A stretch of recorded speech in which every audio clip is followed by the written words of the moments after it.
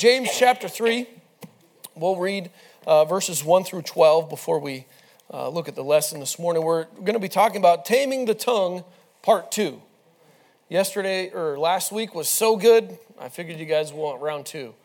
I don't know. You guys probably think this guy mumbles up there and can't wait for him to be done. But anyway, we'll finish up the latter part of this portion of the chapter here today. Hopefully, I do have some other thoughts, and so Lord willing, we'll be done, but we may come and re-engage some of these verses next week. We'll just pray about that and see what the Lord has. But let's begin by reading verses 1 through 12. It says, "My brethren, be not many masters, knowing that we shall receive the greater condemnation. For in many things we offend all. If any man offend not in word, the same is a perfect man, and also able to bridle the whole body.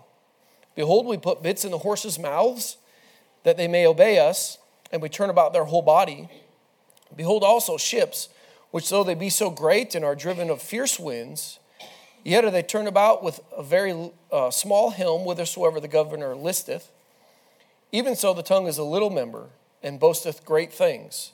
Behold, how great a matter a little fire kindleth. And the tongue is a fire, a world of iniquity. So is the tongue among our members, that it defileth the whole body, and setteth on fire the course of nature, and is set on fire of hell. For every kind of beasts, and of birds, and of serpents, and of things in the sea, is tamed, and hath been tamed of mankind, but the tongue can no man tame. It is an unruly evil, full of deadly poison. Therewith bless we God, even the Father, and therewith curse we men, which are made after the similitude of God. Out of the same mouth proceedeth blessings and cursings. My brethren, these things ought not so to be. Doth the fountain send forth at the same place sweet water and bitter? Can the fig tree, my brethren, bear olive berries? Either a vine figs, so can no fountain both yield salt water and fresh. Heavenly Father, we do thank you, Lord, for this day. We thank you, Lord, for the opportunity to gather here today. I pray that each one would make the most of it. Lord, that we would be attentive to your word and, Lord, make application in our lives. And Father, we just pray that you'd be preeminent in all of it. Bless the children downstairs and the teens. Lord, really all the folks throughout this facility, that you do work in our midst through the studying of your word. It's in Jesus' name, amen. So last week we looked at a few things on controlling our tongues. And if we can control our tongue, we can oftentimes, that's a demonstration that we're in control of our bodies.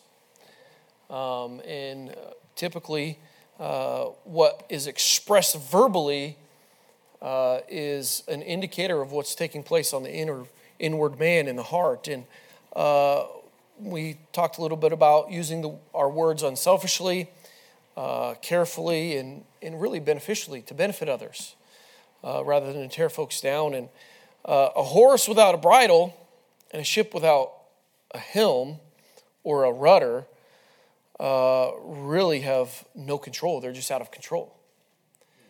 I don't know if you've ever seen wild horses. I know we used to go to Wyoming.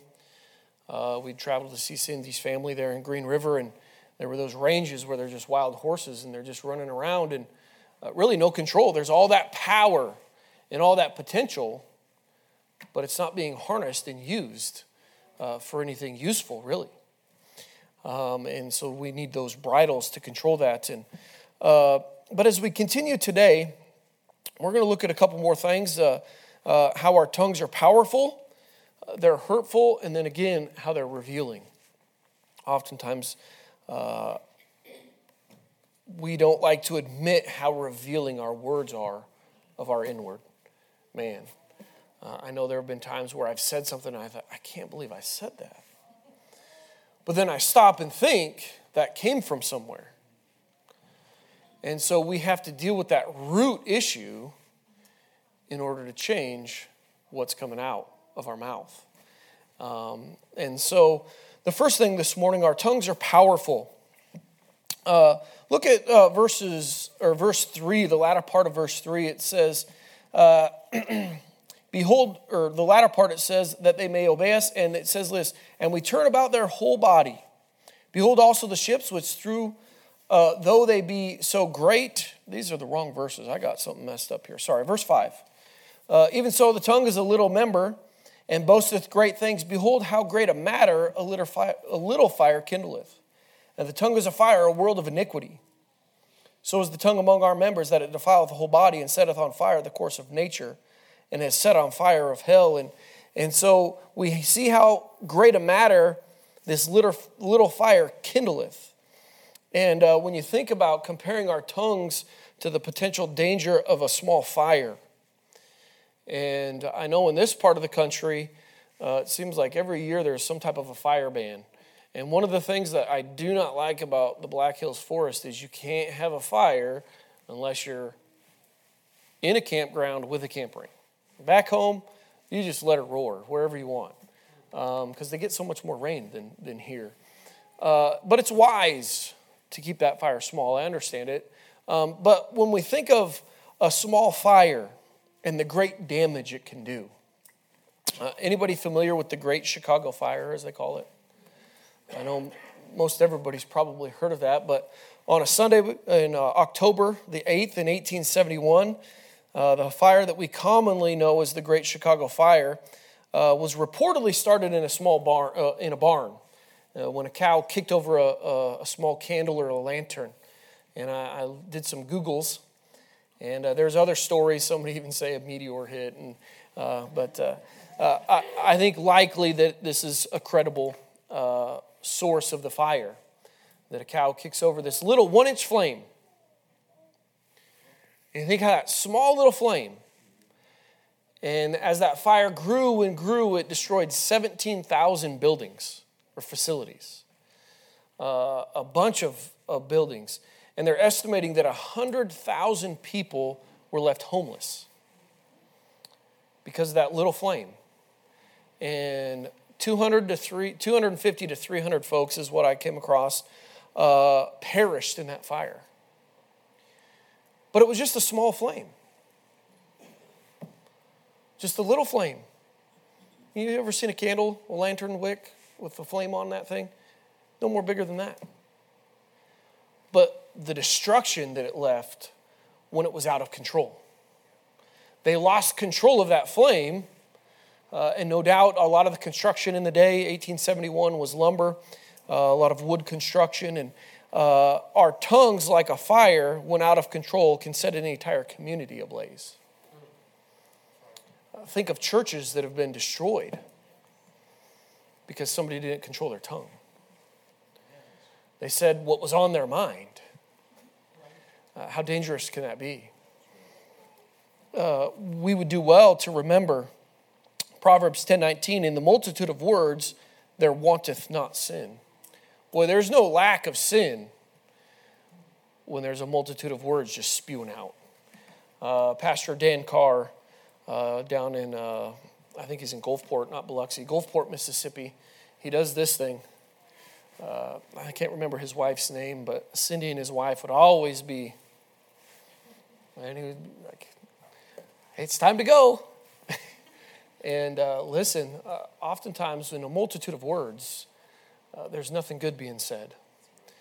Because the latter part of that verse says, but he that refraineth his lips is wise.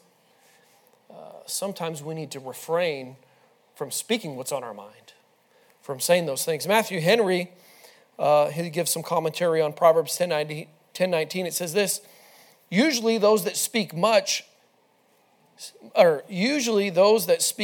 speak much amiss.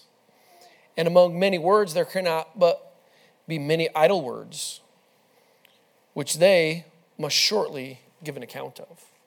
And if you remember back to last week, don't forget that we will give an account of every idle word, the Word of God tells us. And so there's wisdom in refraining from opening our mouth and using our tongue. Slow to speak, we looked at a few weeks ago, and oftentimes, sometimes we just need to be slow to speak because we can realize we don't need to say anything. Well, and it will give us the chance to think about the right thing to say and to use our words wisely. Be slow to speak. The damage that can be done by an untamed tongue is staggering. I think back of different examples that I've seen in my Christian life and even in the secular workplace, you can see what the tongue can do. And there's a man at work that him and I got in a public verbal altercation. He confronted me about something, and so here I am in the military. I wear the uniform. I'm in charge of the largest section in my squadron, actually. But so I have the most people that work for me in my entire squadron. Mind you, this person works within my section. And he confronts me about something that he thought needed done. And I said, we're not doing that. I said, that's not how this is going to work. And he said, well, you wear that green suit because you work for me. And I was like, I don't work for you. And I said, we're done talking. And I just left it at that. That was two years ago, maybe 3 now. It was before I went to Saudi Arabia. And so I would try to talk to that man and try to befriend him and be nice and cordial to him, because I really have no issue with him. He's an abrasive type, and he can be a difficult person. But I had nothing personal against him. And, here now, just a week ago, he meets Caleb DeGarmo at Outdoor Recreation. He goes over to Outdoor Rec, and the DeGarmo name is pretty. There's only 3 DeGarmos on base for the most part, and so he kind of links this up. Hey, this is this guy's son, and him and Caleb had a great conversation, very pleasant. And that day he came back and he came to my office, and he was the nicest guy I've ever met in my life. And I have to think only that because I refrained from saying some things that I wanted to say, because I was not going to be nice and kind to him in that previous altercation. And that is probably one of the few examples I have where I did the right thing. But I'm thankful for it. Because Caleb helped me out, but my desire is to be a witness to these folks. But listen, if I am not even talking to them at work, it's hard to be a witness. And so I'm thankful that that relationship has been mended a little bit, and hopefully I'll have opportunity to witness to him. But listen, we need to control our tongues and refrain. We can't just let things go out of control. Or it'll be like that Chicago fire. Because I've seen it with him and a few other guys that work in his section. We call it the snake pit. They're just the old cantankerous guys, all retired master sergeants. Something happens when you retire as a master sergeant and go work in civil service. And they're just the most difficult group. But what I have found is a soft answer turneth away wrath. And I'm sharing all this to tell you this morning is the principles of the Word of God work. We might not realize it immediately. We might not realize it in a week or 2 weeks, and we're definitely usually not going to realize it in the timing that we would prefer. But if we would do well to take heed to the Word of God and make application of it in our life and conduct ourselves accordingly, God will work those things out. And we'll be on the right side of an argument. Listen, hasty words spoken in anger can ruin marriages. If we're not careful in our marriages, we can say some very hurtful things. Things that sometimes we don't necessarily even mean, it seems like. But because we know that spear will pierce the heart, we can say something. And men, listen, I'll just give you some advice. Women, don't forget those words. Forgiveness, you can reconcile after a disagreement, but those words remain. I don't know what it is about women and their minds and the way they process those things, but they remember those things. And listen, the devil will use those things when they're struggling or they're having a hard time. And, I remember when this happened and these things were said and this. And so listen, don't give the evil one, don't give the devil the opportunity to have a foothold on your wife because you have a loose lip. Refrain. Keep your mouth shut. Careless words of criticisms to a child. Things like, can't you do anything right? Sure they can. But when we're being critical, oftentimes we're only focused on the negative. And we need to be careful about those things because those words go down into the inner parts of the belly. and they're hurtful. And sticks and stones may break my bones, but words will never hurt me is a lie. I don't care what you learned in elementary school playground. It's a lie. Those words will hurt. I'm rubber and you're glue. It bounces off me and sticks to you is baloney. Right? Those words penetrate into people's minds and their heart, and it affects how they respond. If it wasn't true, then the Word of God wouldn't tell us a soft answer turneth away wrath and to be slow to speak. We wouldn't have all these admonitions in God's Word to control our voice or our tongue if our words had no power. But the reality is they do. And in James here, he shows us just how destructive it can be. A fire, just burning and raging. The Chicago fire burned for, I think, 2 days before they had it under control and contained. I can't even imagine a fire that large, 17,000 buildings. I mean, that's unbelievable. That's like a forest fire. And when you think about it, I don't know the geographic area that it covered, but we need to be very careful. We don't want to hurt folks. Just a thoughtless statement during a church gathering can start a fire that can destroy the fellowship of a church. Say something quick out of frustration or criticism. Listen, we're here to edify and to encourage and build each other up. But unfortunately, we can look at examples in churches where people say stupid things, and it breaks down the fellowship. Be careful with how you use your words. Careless words of criticism and gossip spread destruction and hurt like that fire out of control. Whether it's a wildfire or Chicago. And Proverbs in chapter 26 gives us a little insight, and damage control maybe of the tongue. Proverbs 26:20 says this: where no wood is, there the fire goeth out. So where there is no talebearer, the strife ceaseth.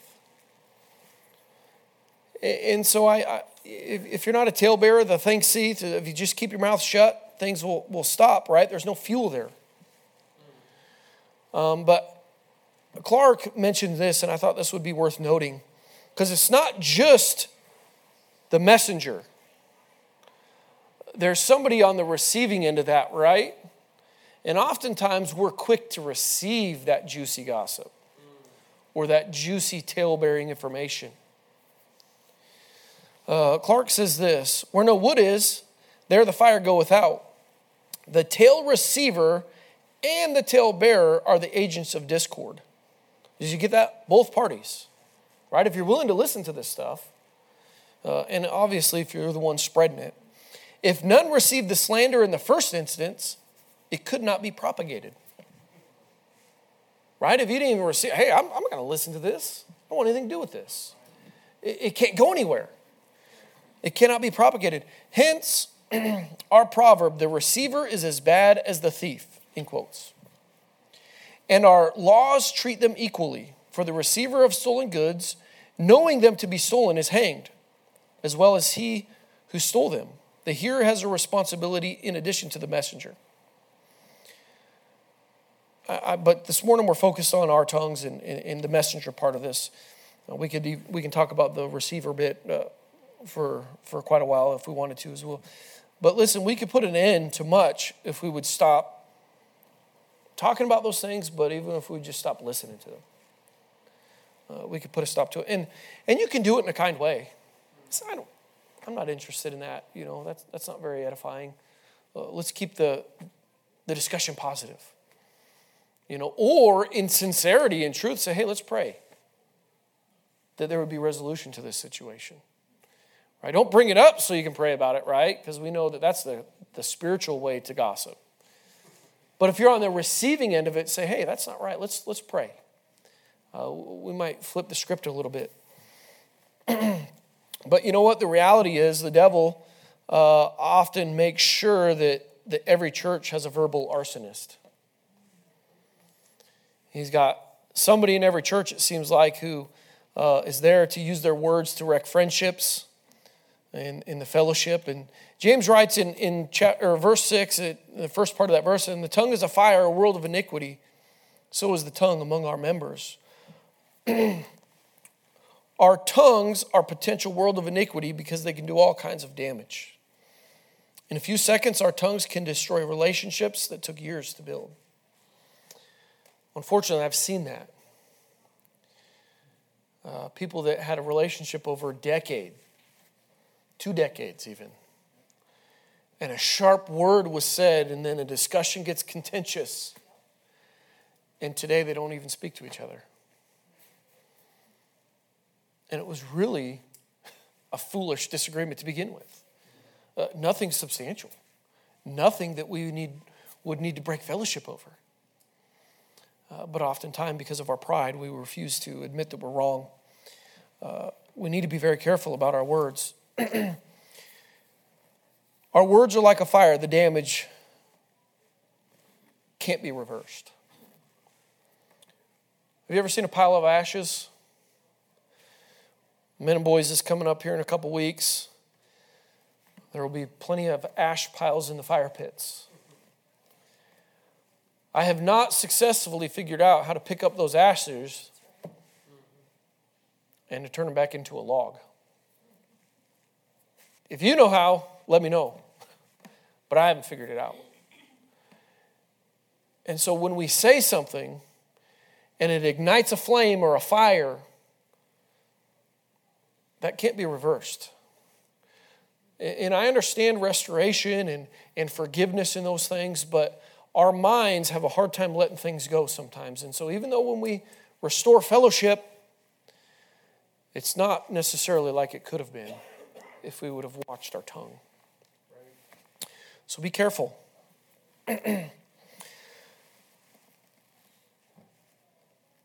James here, he traces the inflammatory nature of our tongues back to the source. In verse 6, in the latter part of that verse, set on fire of hell. The inflaming words come from the influence of hell. For an example, and this is probably an easy example for me to give because I've experienced it in my home. So a husband comes home and he's tired, maybe a little grumpy. He dealt with those difficult employees I was telling you about all day. And he's in a bad mood. You know, he walks in and he yells at his wife. And I'm not saying you have to scream at him, but your tone, or maybe what you say, really what you say and how you say it. And so the wife, she's been home all day in a good mood. But she responds back sharply. And the next thing you know, you got both parents screaming at the kids. Why can't you do anything right? Your room's never clean. I told you to change the oil. Why is the lawn not mowed? Whatever the case may be. You insert whatever you said. Because if this happened to me, I'm sure I'm not the only one in the room. You guys are awfully quiet today, so maybe I am the only one. Proverbs 12:18. There is that speaketh like the piercings of a sword, but the tongue of the wise is health. Listen, our tongues are immensely powerful.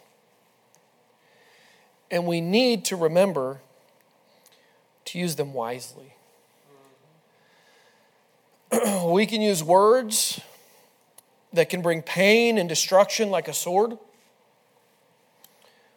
or we can use our words wisely, and they can be comforting and healing if we would use them wisely.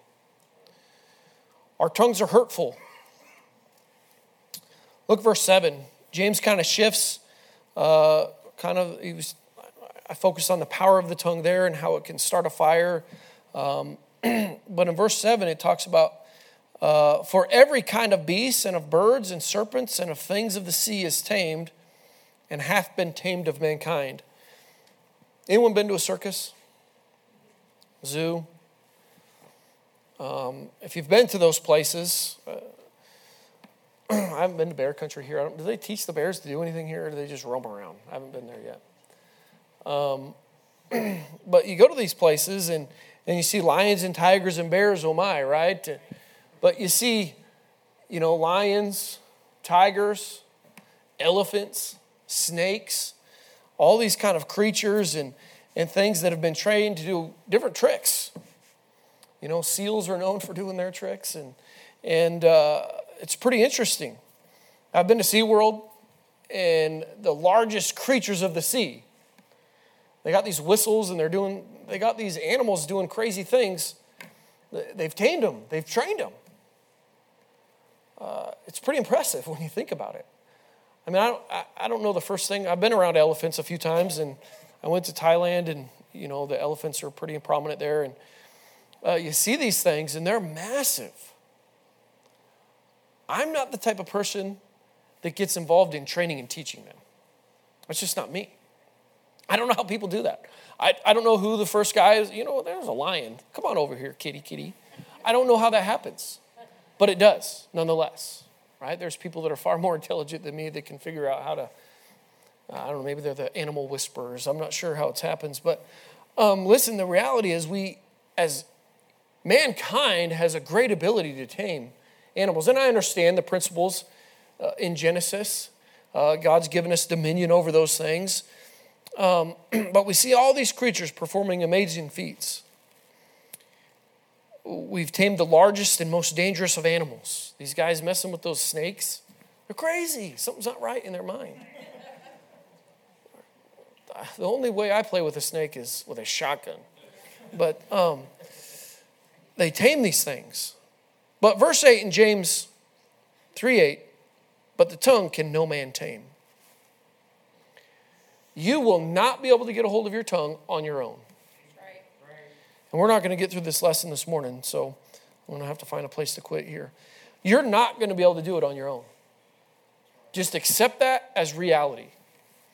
Now, James, he continues, or he doesn't say that the tongue cannot be tamed. But he says a man's not going to tame it. You're not going to get a hold of that thing on your own. Man or woman. We can't do it. We need God's help. As we try to tame our untamable tongue, we need to remember in Matthew chapter 19 and verse 26, but Jesus beheld them and said unto them, with men this is impossible, but with God all things are possible. So we can't do it on our own. So accept it. In what I've found in my life, in the Apostle Paul, I believe, found it to be true as well. But when I understand that I have a weakness, it causes me to lean on Christ more in that area. Now, the spiritual people would say, well, we ought to do that in all areas. And I get it. You've arrived. I'm not quite there yet. And so I still have things I have to work on. But if I would identify an area of my life that I struggle, it helps me because then I know I need the Lord more in that area. So I can focus my prayer time a little bit for the Lord's help there. I can focus maybe some Bible study, some scripture that would help me renew myself in that area. Listen this morning, you have a weak area. It's your tongue. You can't tame it. So what I'm telling you this morning is don't try to do it on your own. I'm getting ahead of my notes. I'm going to have to figure out how to pick this up next week. But goodness, I got 2 pages of notes yet. But listen, you can't do it. So look to God. We tend to make excuses for the things that we say. That ought not be the case. James goes on in verse 8, it says, it's an unruly evil. The word unruly means unrestrainable, and it is like a wild animal that continually breaks out of a cage. I've found that to be true in my life. If I try to tame this thing, if I try to cage this thing up in my own power, boy, it's like that dog that, I don't know how it does, but it keeps getting out of the kennel. What in the world? We had a dog, we locked her in the backyard. We left the back windows open. She took the screen off, set it next to the house, no damage, and when we got home, she was in the house. It was almost like somebody came over, opened the screen, set it down, and let her in, and then left. It made us think she did it. It was unbelievable. Listen, our tongues are untamable in our own power. It's unruly, an unruly evil. Full of deadly poison. The word poison has the idea here of venom, and it refers to the poison of a snake. Our words can be dangerous and deadly as the venom of a king cobra. And when you think about a snake bite, that bite is for a moment, but it causes suffering and death long after the bite. That venom goes in there, that poison is there, and it stays. And when you look at it, it's just a small amount of venom. But the decaying flesh and the swollenness and just the destruction that venom causes. Similar of our tongues in the damage it does to relationships and to reputations. Our tongues can be a deadly weapon. They're unruly. An unruly evil. When we see the word poison on a container, what do we do with it? We put it in a safe place, right? You don't put that on the bottom shelf for the kindergartners, right? You don't want them sucking down some poison. We're very careful with poison. We don't want somebody to carelessly or accidentally ingest that stuff. We need to be as careful with our tongues as we are with deadly poison. We should pray that our words would be like, that our words would line up with Proverbs 8:8. All the words of my mouth are in righteousness. There is nothing froward or perverse in them. Boy, is that your testimony? Nothing froward or perverse? Don't make excuses for the hurtful things you said, right? Someone needed to tell that person that. I just had to get it off my chest. I got a short fuse. Don't make up excuses. Sometimes our culture, our perverted culture, encourages us to speak hurtful ways, giving no thought to the cruel or the deadly impact of our words. We ought not fall in line with the culture. So we're going to close with this thought. So regardless of what's acceptable in our culture, or what even we have accepted in our past, and in James, when we talk about this faith that works, right? A faith that works will only speak what is good to the use of edifying, that it may minister grace unto the hearers. Remember, your words can be very hurtful, but as Christians, that ought not be so. We must understand how damaging and hurtful our words can be and be careful to use them to edify. And next week, I'll hopefully wrap up with, because I said you can't tame it on yourself, right? On your own. And so we'll look at a thought about how we can have the Lord's help in that matter. Let's pray. Heavenly Father, we do thank you for this day. Lord, thank you for your word. I pray, Lord, that you would bless it. And Lord, I do pray that you'd help us with our tongue. I pray that we would use it wisely and that we would use our words in a way that would honor and glorify you. And Lord, that we'd be edifying and ministering grace always. Bless now as we move into the morning service. We pray that you bless the preacher. Lord, fill him with the Spirit. Lord, I pray that the word of God would have free course this morning and that you would strengthen believers, Lord, and challenge the lost. Lord, and help them to understand their need of a Savior. And Lord, I pray that, Lord, if there's anybody here today, this morning, without Christ, Lord, that they would turn to him for salvation. And Lord, we'll give you the thanks for all you do. In Jesus' name, amen.